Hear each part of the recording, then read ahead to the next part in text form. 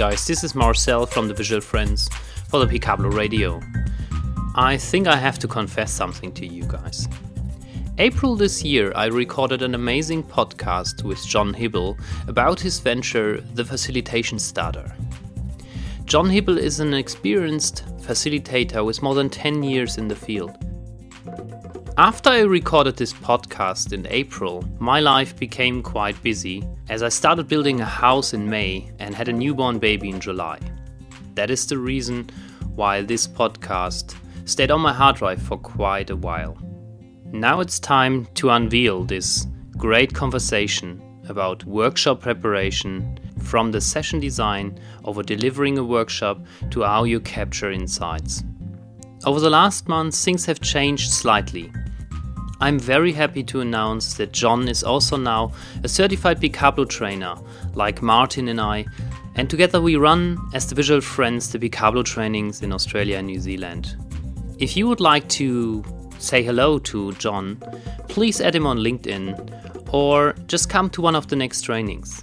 We just finished the scheduling for the trainings in Q1 2018.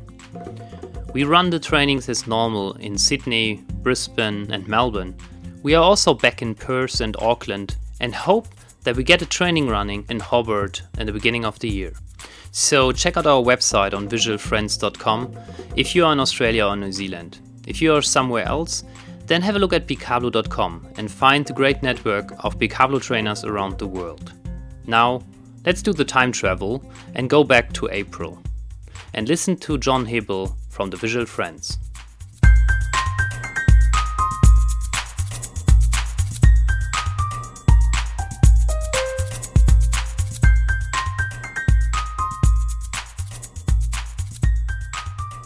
John, thank you very much for joining me on the Picablo Radio today. It's a pleasure to be with you here and great to have you. Thank you, Marcel. I'm very excited to be here. Very cool. Looking forward to our conversation. Yes. We are here at the Hub Melbourne and I found a very nice cozy place. Yep. It's amazing there. It's a very nice place. Do you work here often or? I'm here about 3 days a week. Yeah. And it's a really cool place to work, especially for a freelancer like me. Yeah. And we're here on a Sunday, so there's no one else here. Yes, so we have a deserted office floor here and hiding in the corner in a nice booth. Really cool. So John, we know us for a long time, and we have like in some ways similar ways we have done parallel to each other, and maybe we start a bit with, give us a bit of background of where you come from. And you have actually been my neighbor for a year in East Melbourne. That's how we met, yes, right? That's how we met. We were neighbours in East Melbourne for maybe a couple of weeks, couple of months. Yeah.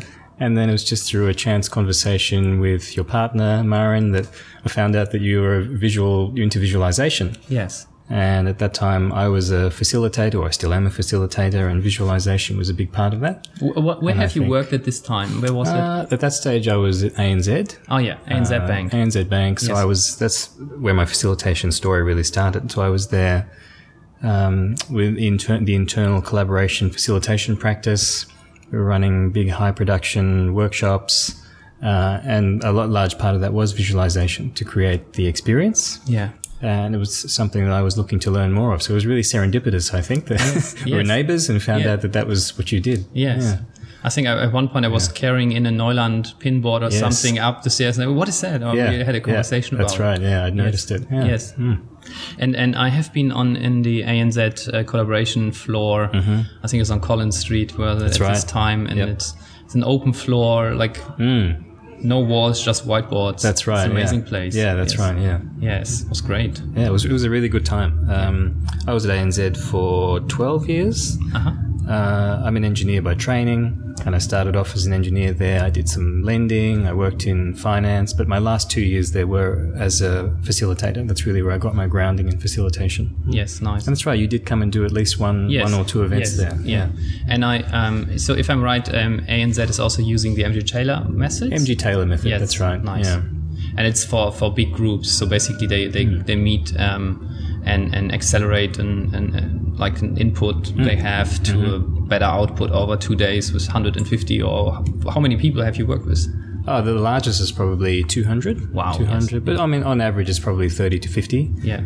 And the MG Taylor method, like you said, is very good for accelerated collaboration. 1 day, 2 days, 3 weeks, 3 days rather. Yeah. And it's really good for getting weeks and months of work done in a couple of days. Yeah, nice. You know, it's like I had Brandy Agerbeck on the show from Chicago, and she was worked in knowledge work with the MG Taylor methods before she started as a graph recorder as well. So that's I put it in the show notes. The interview sounded very much the same. Like you get your ground, you just learn the first basics. Before you move on. So then you lived in East Melbourne. I lived in East Melbourne, same house, Hossam Street. That's right. Where from there you moved on? So the time and the opportunity came for me to leave ANZ. Yeah. And it was a natural move for me. I wanted to stay in facilitation. I really enjoyed it. I'd been doing it for nearly 2 years at that stage, I think. And I wanted to continue it, but outside the bank. So I wanted to stretch my wings, take what I'd learned, apply it in the big wide world. And also I had lots of ideas about how else I could do facilitation and learn facilitation, including visualization. And so it became very natural for me to leave and to join an organization called CollabForge. All right. Yeah. And I'd actually been a client of CollabForge in the past year or two at ANZ. And so they came in and helped out? I brought them in to help me with a project within ANZ. And then I forged a very good working relationship with Mark Elliott, the managing director there. I really love what they stood for. And CollabForge, they're a public sector collaboration and innovation consultancy working with state and federal government and public purpose organizations to help them with creating new collaborations with stakeholders, to help them with innovation, which is quite often a problem which they're not really used to solving. They don't have the language or the tool sets or the mindsets. So CollabForge comes in and helps them with strategy, facilitation, and sometimes technology. So is this then like basically in a similar setup like the MG Taylor thing with ANZ, just now in government, or how do you do? So workshopping is only one aspect of what they do, and that's what I do in CollabForge. Yes. The working with public sector, they don't always have the budgets that private sector has. Yeah. So we're trying to apply the same disciplines, but with fewer resources to achieve the same outcomes and the same experience. Nice. Yeah. Which me being an engineer, I really enjoy working under those types of constraints. Let me take what I was able to do in a big budget scenario and apply it to a smaller budget scenario. Yeah. But with CollabForge, because it's about scalable collaboration, like, yes, there are workshops and they're important workshops, but we very much look at the longer term arc of a collaboration. So how do that make sense? Yeah. How do you, can you walk us through like a workshop you would set it up? Like in the MG Taylor method, also you have like people who have the dedicated roles to do like different jobs, input, output, and like set up the environment or whatever. How many people work when you work in a government workshop? When you set this up? Like I'm just thinking of someone who listens to it, works in workshops maybe with other government. Like walk us through of how those setups are running, and what's maybe one or two learnings you have there. You mean in CollabForge? Yes, in CollabForge, like when you work with government, so public sector. So in contrast to a traditional MG Taylor workshop where you have a large facilitation team who cover different roles like front of house facilitation, process facilitation, graphics, environment, the production of inputs and outputs of content. Like quite often you'd have like one person for each of those. Yeah. We don't have the budgets for that in public sector generally, but you need to do the same jobs. You need someone standing at the front of the room waving their arms. You need someone who look after the environment. You quite often will scribe what participants are saying. You know, you definitely have content inputs that you need to feed in and then capturing the work. All the same jobs need to get done. Yes. But quite often it's either just me or it's me and one co-facilitator, which is the ideal scenario. So in CollabForge, irrespective of the size of the session, we always aim for at least 2 facilitators, and normally I'm the lead facilitator, and then I have Hayley Cooper-Ryder from CollabForge, who is typically my co-facilitator. Yep.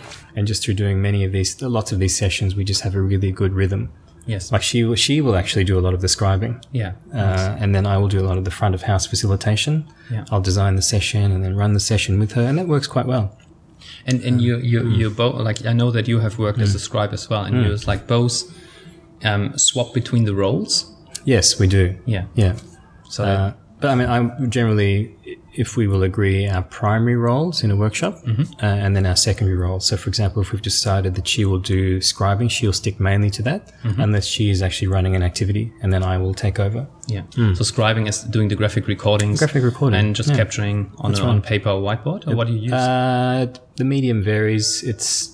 Often it's both. Yeah. Whiteboard, where we have one whiteboard, we will capture the main points of conversation, typically the opening and the closing, and then we'll use flip chart paper for capturing any intermittent conversations, like report outs, for example.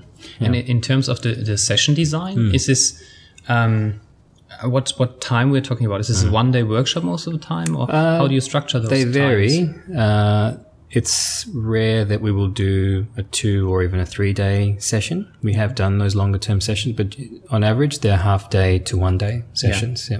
And then you start with your main theme, open, diverse, thinking up, and what happens then, like in doing?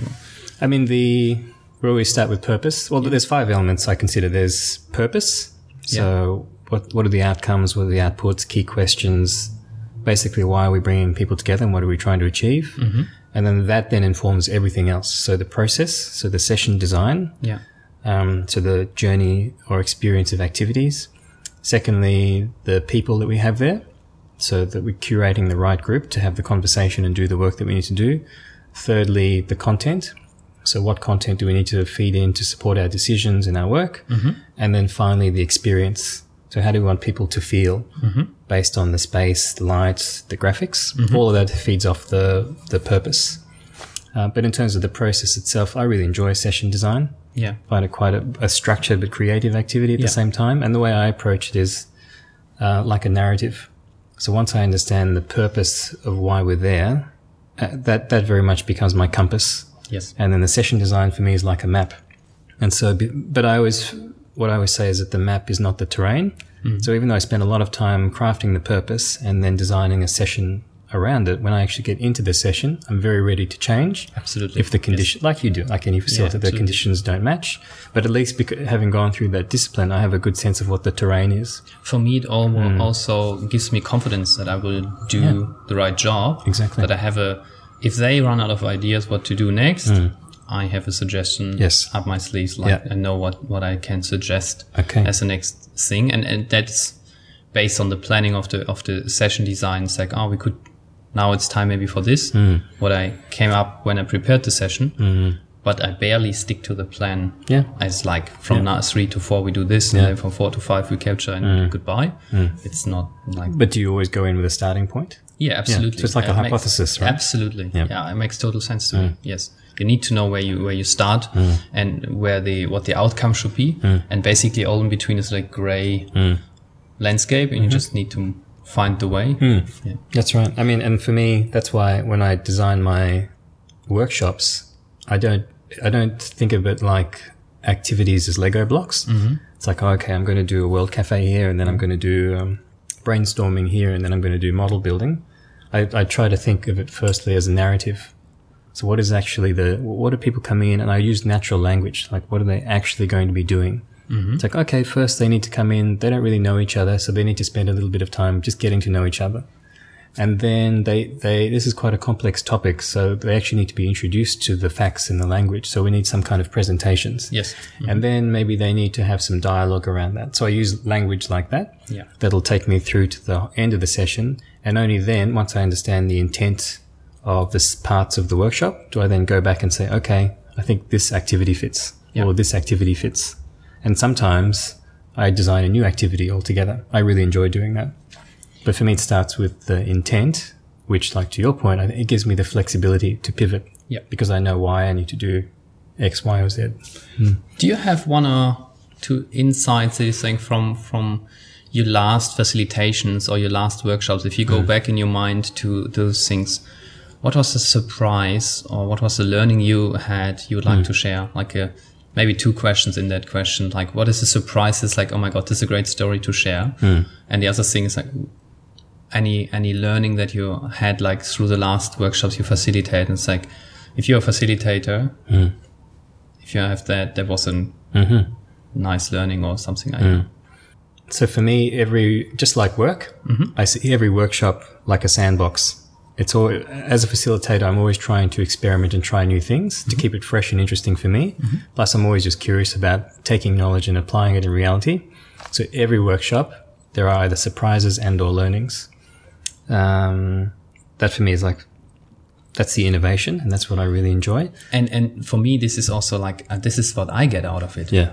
So I'm sure we make money, but it's for me also like I'm there to explore something and I learn something, and with that, this is where you're the payment on top. You learn something as well. So it's And literally, because I have my own startup now, the Facilitation Starter, where I'm like Bicablo, I'm trying to decode and demystify the basics of facilitation. Yeah. Like it should be for everyone. Yes. So making it a more of a common language. Yeah.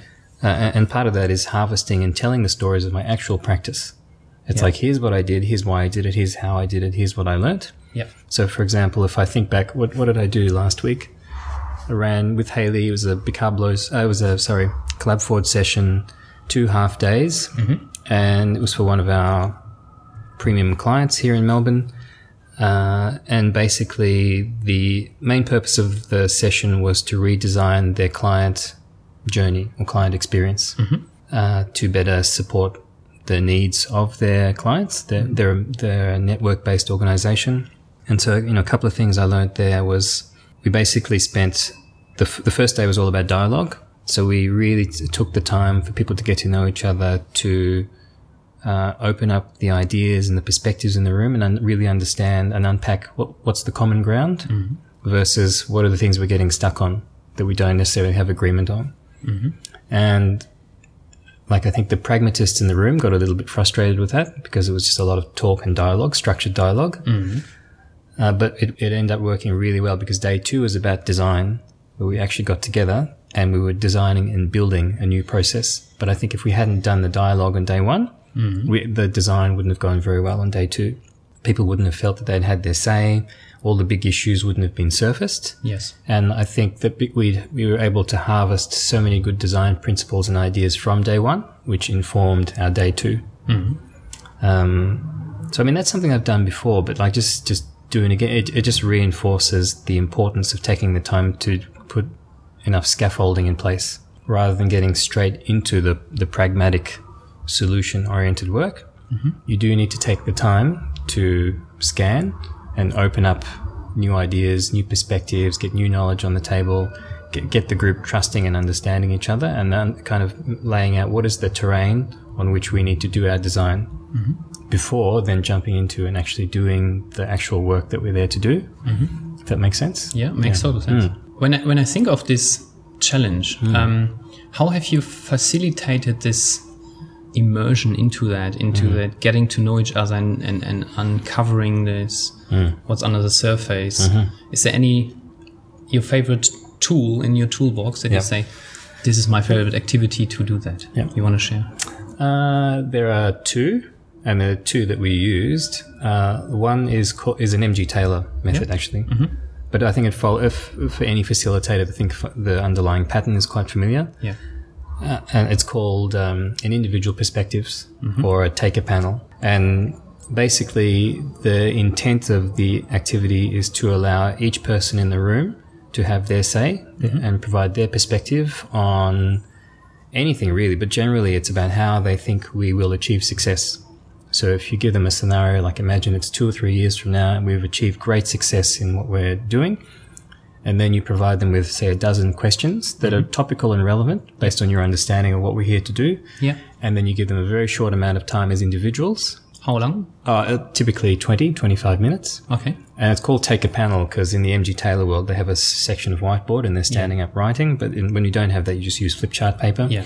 So you have some quiet wallpaper music in the background. Yes. And everyone is just furiously writing. Yeah. And kind of unfiltered, they're getting their opinions and ideas on paper. Yeah.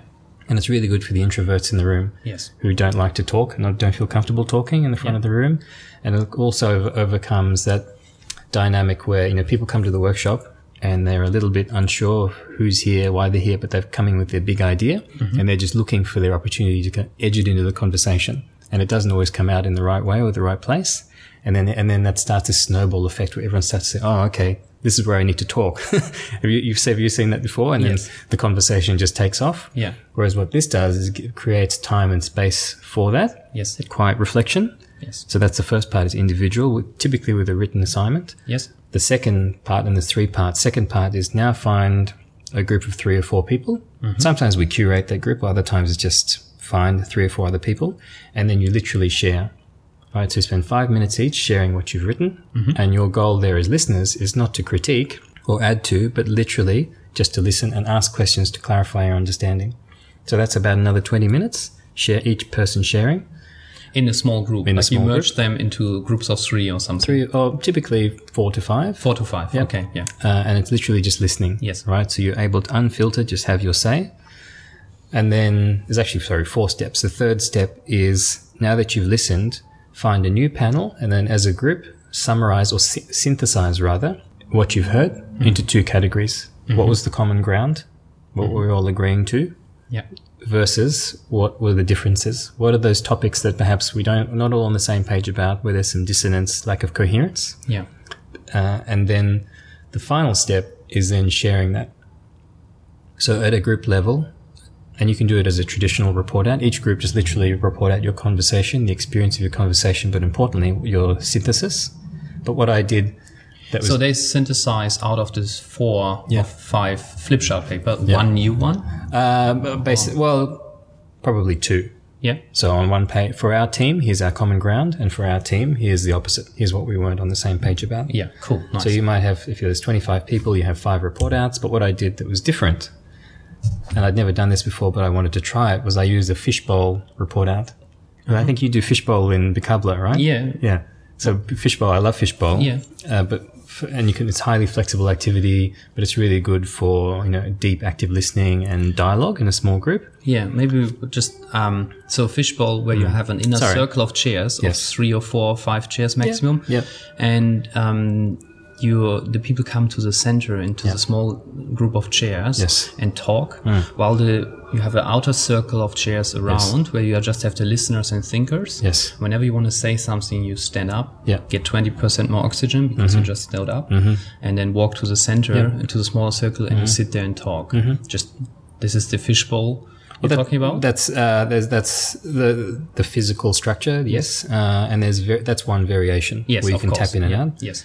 It's up to the facilitator what the rules are. Which one do you like more? The tapping on the shoulder? Hey, come on, you were here long enough. Yeah. Or you just like leave one chair free? I like the tapping on the shoulder. Yeah, That's fun. me too. But generally what I do is I have an initial group in the center. Yeah. And then after a period of time, I say, right, now it's open. Yes. You can now tap in. Yes. Or another variation I do is I open it up to the whole group to play back what they've heard. Yeah. Not just the content of what they heard, but the emotion behind what they've heard. Yeah. It's like, Marcel was talking about how visualization works and how he got into Picablo, Yeah. but I noticed some real emotion there when he started to talk about his family Yeah. and what it means for him personally in his Yes. journey. So that's important, that deep active listening. So sometimes I open it up for that reflection, and then I say, right, now we're going to change up the center. Who comes into the center? So you then basically stop the fishbowl and let the outer circle Some reflection. Yes. And then you can tap in. Yeah. I like that variation. Nice. It seems to work quite well. Yeah, haven't done this. Yeah. So that's basically what I did last week. Okay, so this was then basically, instead of having this group presentation, Traditional report out, team 1, then team 2, then team 3, which is a bit boring. so each team reports their and Yeah. everyone has to listen. Yeah, everyone has to listen, and by the end, you're falling asleep. Yeah. I thought, let's make it a little bit more organic and conversational, Yes. and let's report out in a fishbowl. Yeah, nice. So the seats had been rearranged in a fishbowl configuration, and then I had I asked for one representative from each, I think it was 5 teams, to come in the center. And then rather than turn taking, like you go, then you go, then you go, Yeah. I literally just asked them a question. I said, what was it? I said, what was that experience like for you? Mm-hmm. And then just kind of saw where the conversation went. And then gradually I got into, well, tell me, what were some of the big areas that you're all agreeing to? What was the big areas of common ground? And then similarly, what were the big things that you were disagreeing on? I'm not sure that I get it. So it means like instead of each team presents, you had each a representative of each team in the middle? Yes, one representative. Of each in the inner circle? Yep, and they brought their pieces of paper. So, okay. Yeah. So I didn't feel like, rather than, we've all been through report outs where people come up and they literally read what's off their sheet, and it's like, I could have read that. Yeah. Whereas I wasn't so much. I think the trade-off I made was that it wouldn't be as exhaustive. Yes. But I wanted to get into depth on some of the key points. Mm-hmm. And that's what I was trying to achieve throughout the whole day with the taker panel and with the fishbowl and a couple of other things, like actually get into some depth of dialogue and allow people to really understand each other, build some common language, understood where they're on the same page, but perhaps not. Mm-hmm. And also, and I think, a lot of workshops are actually a Trojan horse for this, actually build trust with each other. Mm-hmm. So yes, at the end of the 2 days, we would ship something, we would deliver something, a new design for blah. Mm-hmm. But in fact, what we're actually doing as well is building a community, people who understood and trusted each other. Yes. And that was a little bit of the backstory to this session, is that people felt they hadn't been included. So that's a bit also your intent, yes. that you wanted to bring them together, right? Yeah. Sounds precisely. like Collab Forge. Collab Forge, yes. That's right. I have. Does it make, it makes total sense. And I'll actually write a blog post on this. Oh, nice. Yeah. So then tell us where your blog is. Oh, my blog is, it's more than just a blog, but it's the facilitationstarter.com. Right. Yes. So that's the venture that's now started. New venture, yeah. Yes. So I'm doing that in addition to CollabForge and other things such as Bicablo. Yeah. Yes. Yeah. Started it. It's been an idea that's been in my head and of my colleague, Julian Waters Lynch. Mm-hmm. So we're both professional facilitators. We do co-design facilitation for a living, amongst other things. Yeah. And in doing that client work, we have on many occasions been asked by curious clients, how do you actually do that? Well, that was really cool. I don't know how you did that, but it was amazing. Well, it was a great experience. And so it had been bubbling away in the back of our minds. You know what? We have a sense that there's actually a market here.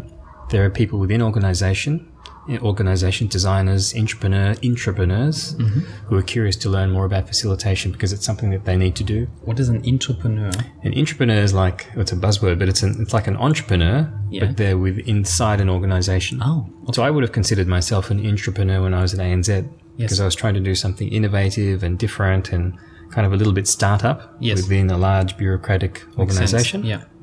But quite often you find that you don't have the knowledge or the language or the skills, and so you draw on external inspiration to help you with that. That's how and why I got CollabForge in. Mm-hmm. So we started the Facilitation Starter late last year, like September, October. Built a website and started to build a mailing list and a network, just kind of finding out who's interest, like expressions of interest.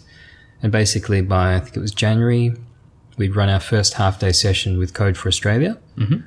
And then our first full day open session, maybe a month or two later here in Melbourne. Great feedback. You can read the testimonials on our website, see the pictures. Cool. There's a blog post. Yep.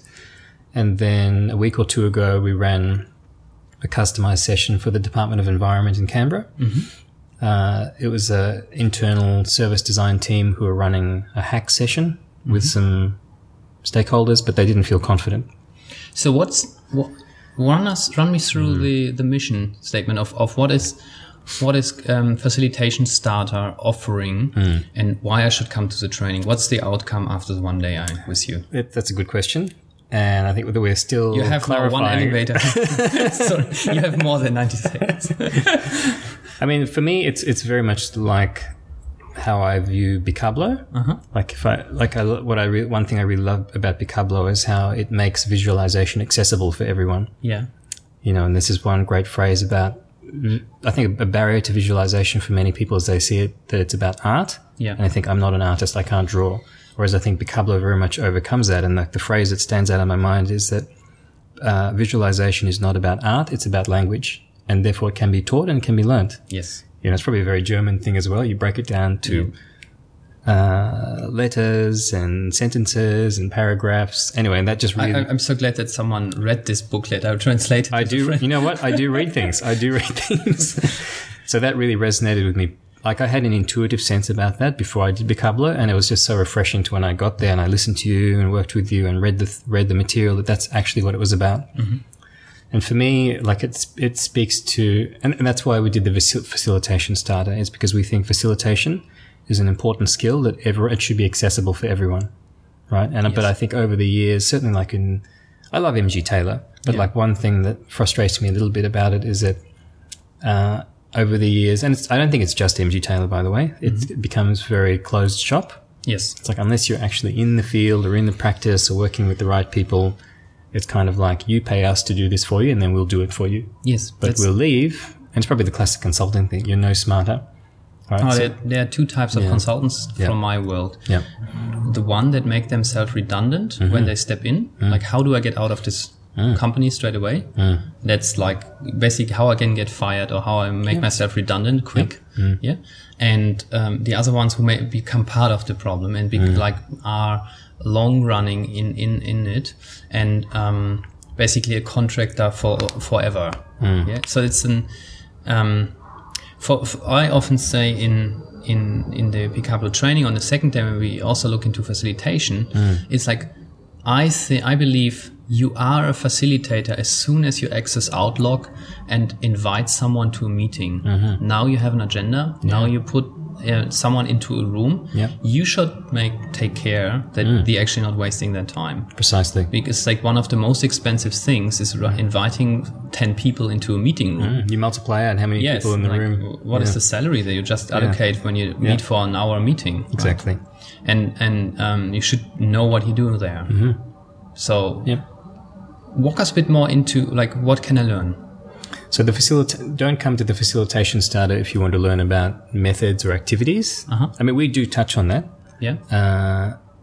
But I feel that there's so much of that material that's available free, like the IDEO stuff or game storming. That's another favorite. Like it actually talks about activities. Yes. Rather, what we're trying to do with the facilitation starter is provide you with 4 things: mindsets, skill sets, tool sets, and language. Importantly, language, like precision in language around facilitation, which will then allow you to be more intelligent in terms of how you apply these activities or methods, like a fishbowl, for example, and or even design your own, if that makes sense. Yeah. Another way I like to think of it is, because I'm an engineer, computer systems engineer, I like to think of it like hardware and software. Yeah. So hardware is like all the concrete, tangible methods or techniques you can apply as a facilitator. Yeah.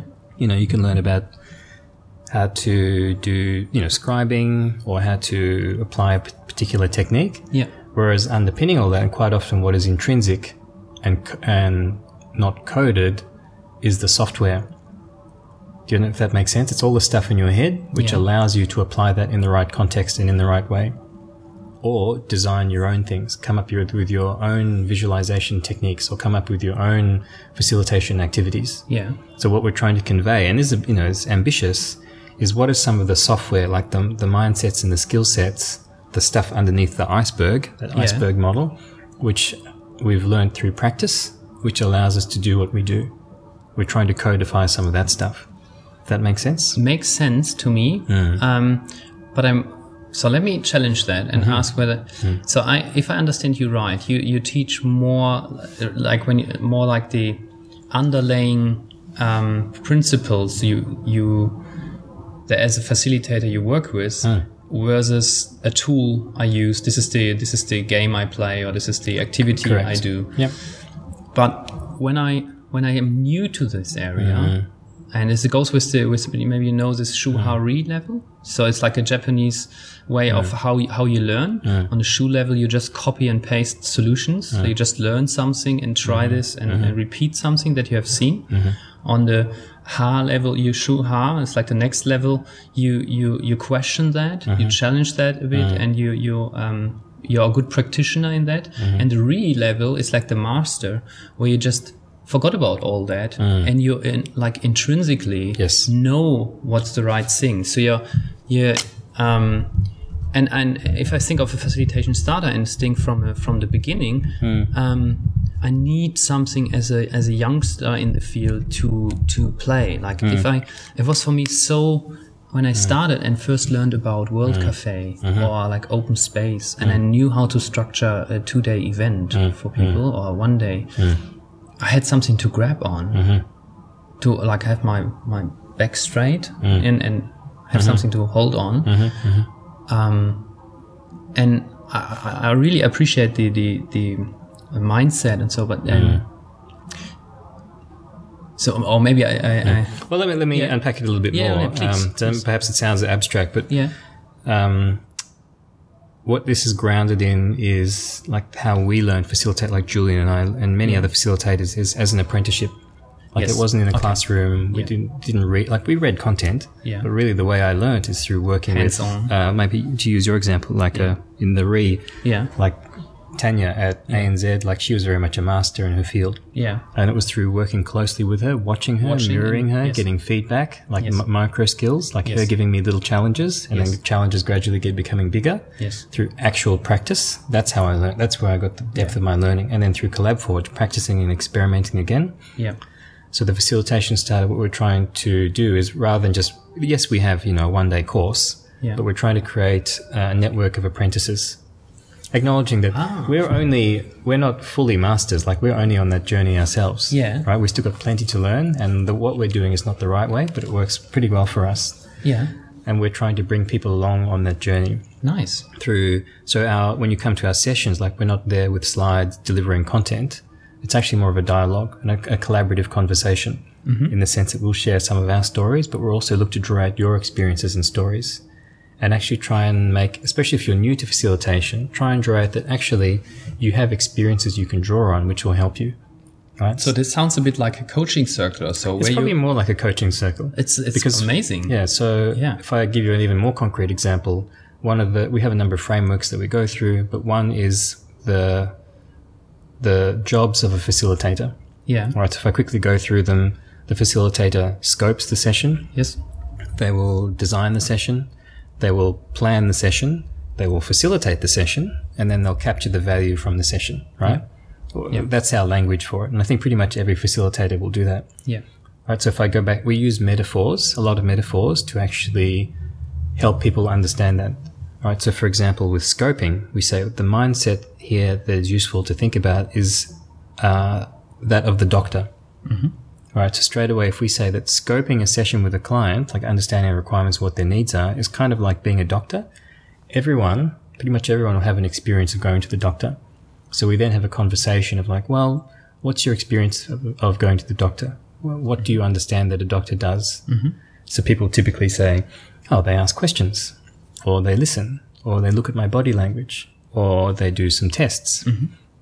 And they ask more open-ended questions, and then some more closed-ended, things like that. Mm-hmm. They look at for what I'm saying, but also what I'm not saying. Mm-hmm. So everyone will have that experience. And then collectively, we're building up a mental model of what scoping is like. And so I say, well, there you are. When I'm scoping and interviewing and talking to a client, it's kind of like being a doctor. Yeah. Or conversely, like when I'm doing the preparation for a session, it's like being a chef or a pilot. So what comes to mind when I say that? And so people say, a chef is very organized. They do their prep. They do their mise en place. They chop up all the ingredients. And so when it comes to the service, all they're doing is like assembly. Yes. Or the pilot is going through his checklists. Yes. And so I'm not telling people that. That's coming from them. Yes. Sometimes they say things that I would have said, but a lot of times they add new things to it. So the metaphor makes the strange familiar and the familiar strange. Yes.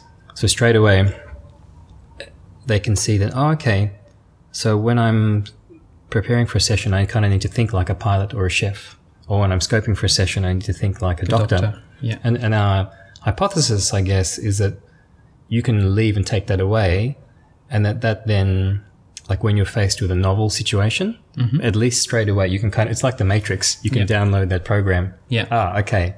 A, I've got the language that I know that these are the jobs of the facilitator, but B, I kind of know how I need to think and behave. I have a mental model already loaded up. That's familiar to me. Yeah. Does that make sense? Absolute makes sense.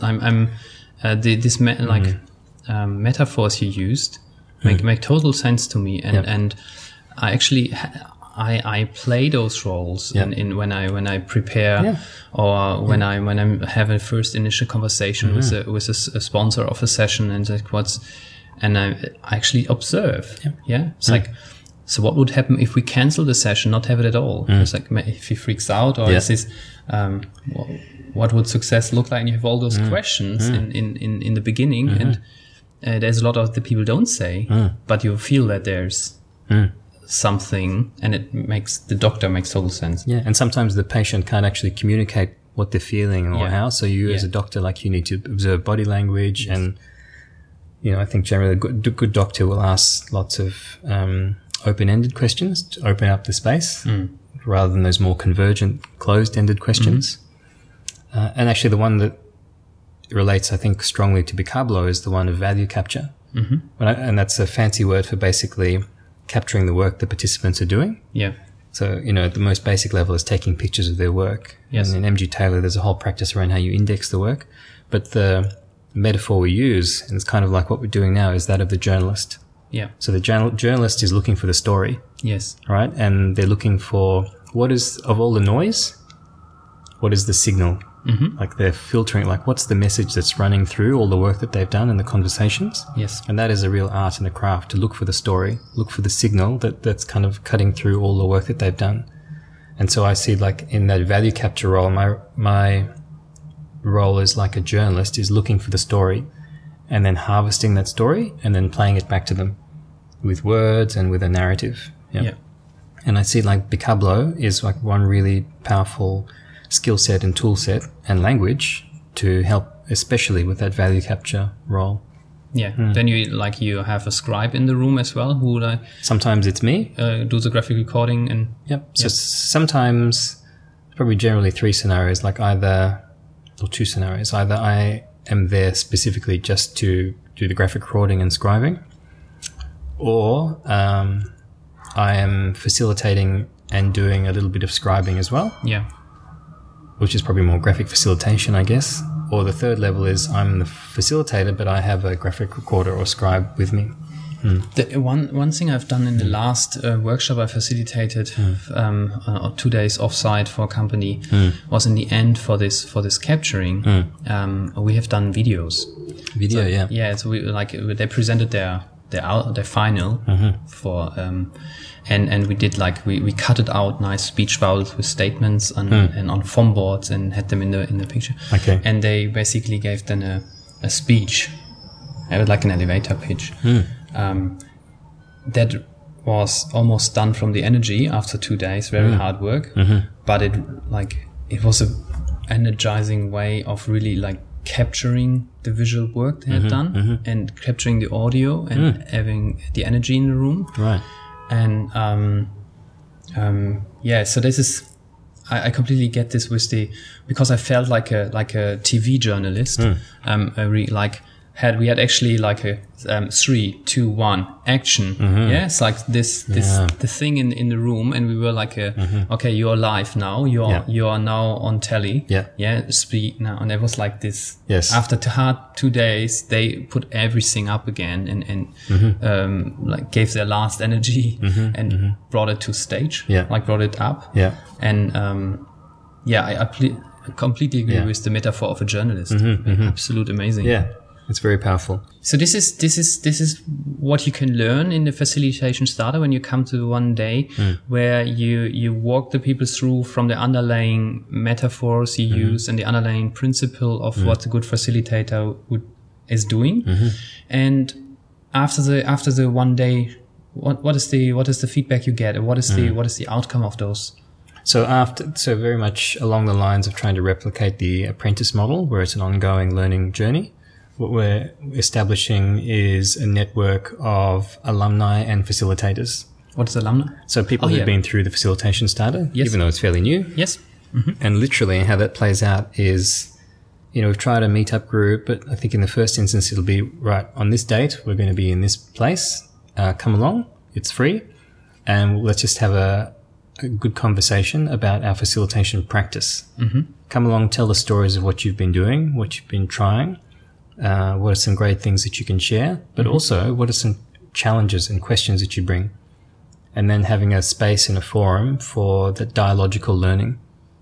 So through dialogue and through sharing, let's share our practice, but also share our challenges. And then just through the group, let's expose different perspectives on your problem, different new things that you can try. Yeah.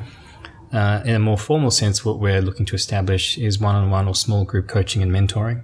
So we've already had some strong interest on that front. Yeah. Either before, some people are actually interested in that instead of the 1-day starter course, basic course.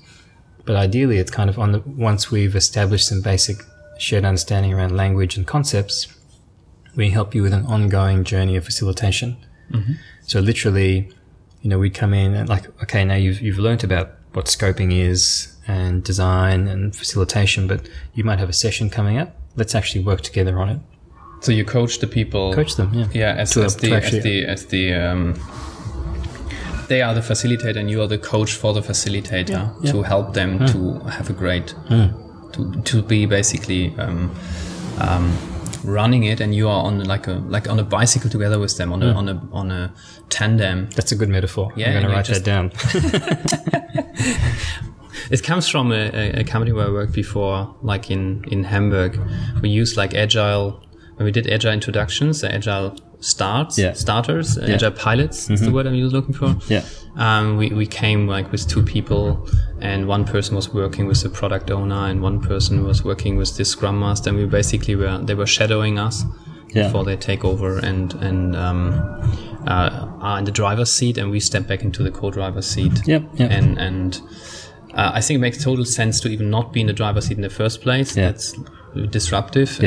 And like it's more sustainable and more long-running successful if you just directly coach them from the back of the room and help them. And sometimes it is exactly what you described. So it's helping them with the actual session. But in MG Taylor, one thing I learned is that, and very much experienced, is that 80 to 90% of the facilitation is done before you get into the room. Yeah. And then I find that actually being in the room is kind of like pressing play and just being present and mindful. And being like a guide. The metaphor we use for facilitation is like a guide. You're helping people through the terrain. You don't always have the answer, but at least you have a compass and a map. Yes. And so with the one-on-one coaching, yes, it can be in the session itself, watching and providing feedback and co-facilitation, but it can also be up front when you're perhaps looking to scope the session. Yeah. Maybe we'll sit down with you and help you plan out, how is this going to run? What questions you're going to ask? How are you going to respond to this? What do you need to find out? And it can also be helping you actually design the session, not doing it for you, but doing it with you. It's like, okay, you learnt these techniques in a 1-day course. Now let's actually apply them together in a real context. Yeah. Yeah. So you can see how it's very much that apprentice model. Yeah. And through practice. Yeah. Everything we're trying to do is grounded in practice. Yeah. Practical experience. Do you know that the company who started Picablo is called Communication Guides or Communication Pilots, if you translate it? The German one, no one can pronounce in English. It's called Kommunikationslotsen. And the thing is like they have it sounds very similar to how you work. That they have like a participative approach of leadership, of working with people, and it makes total sense when I listen to you. This tandem approach of being with them, and it's great. Additionally to that, is there anything you think we should talk about, or like anything you would like to share? Anything else that we haven't discussed? Yeah. I can't think of anything off the top of my head. Okay, cool. Then, but you know what? I'm probably going to remember something after we stop recording. That's okay. Then we do it again next time. Yeah. Well, maybe like just a philosophical reflection. On slightly different on the life of freelancing. Yes. Is that so for 12 years I worked in the corporate world. Yes. ANZ, the golden handcuffs, the banks pay above the average. Sure. And it's a very different lifestyle. And just one of the reasons I left the bank was to get more, not only like to try lots of stuff that I've been wanting to try, but to get more balance in my life and lifestyle.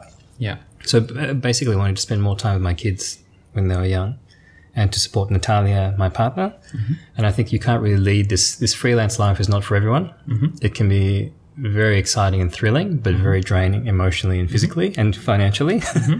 So that's the definite trade-off that you make. But like when I look back to it, do I think I made the wrong choice? No, not at all at this point. I think that all the opportunities and the stuff that I've learned and I've been able to do now and going forwards, I wouldn't have been able to do that, I think, within corporate life. And look, will I go back to corporate life? Never say never. But at this stage in my life, I'm really enjoying and being energized and thrilled by what I'm doing. But you can't do it without a strong support from your family. And certainly Natalia, she's being a very strong, my partner, a very strong supporter. but it's also connecting with other people like yourself who are out there living their dreams and creating something from nothing just based on passion and ideas. And I've been so enamored by being able to connect with so many people like that who are following and pursuing their dreams and conscious of the trade-offs that they're making. Yeah. But being true to themselves, which I think you have as well. With your faith and the type of life you want to lead and the type of impact that you want to make. Like, I think you're very much being true to that. Yeah. Yeah. I'm fascinated with the idea of a lifestyle entrepreneurship where you basically be true to yourself, as you say, and finding something you like and then work around this and find like-minded people and learn from them. Yep. You spend your lifetime well. Yes. Like, don't waste your time on something with miserable people. You need to surround yourself with good people. Mate, I agree. I was an awesome interview. Well, thank you. Really, I really enjoyed it. And where can people follow you? Where can people look at you? Are you on Twitter or anything? I'm on Twitter, so at HibbleJ, HIBBLEJ, or LinkedIn. Follow me on LinkedIn. Yep. So I do a lot of posting on LinkedIn, and then my website is the facilitationstarter.com. Cool. John Hibble, thank you very much. Marcel, thank you. It's been a pleasure. Cheers, mate. Thank Cheers. you. Awesome. Hey guys, before we wrap up, John and I would like to invite you to the Facilitation Starter, because we think a person who learned visualization should also become a world-class facilitator. If you like the idea, then join in the next facilitation training and become a world-class facilitator. Use the discount code BeCabloRadio and get a 10% off just by typing those short letters. Last but not least, thank you very much for listening to this episode. If you find it valuable, then give us a thumbs up on SoundCloud, iTunes, or wherever you listen to us. Also, hop over on iTunes or LinkedIn and leave us a comment. Tell us what you think and what we can do to improve it. Thank you very much again and have a great week.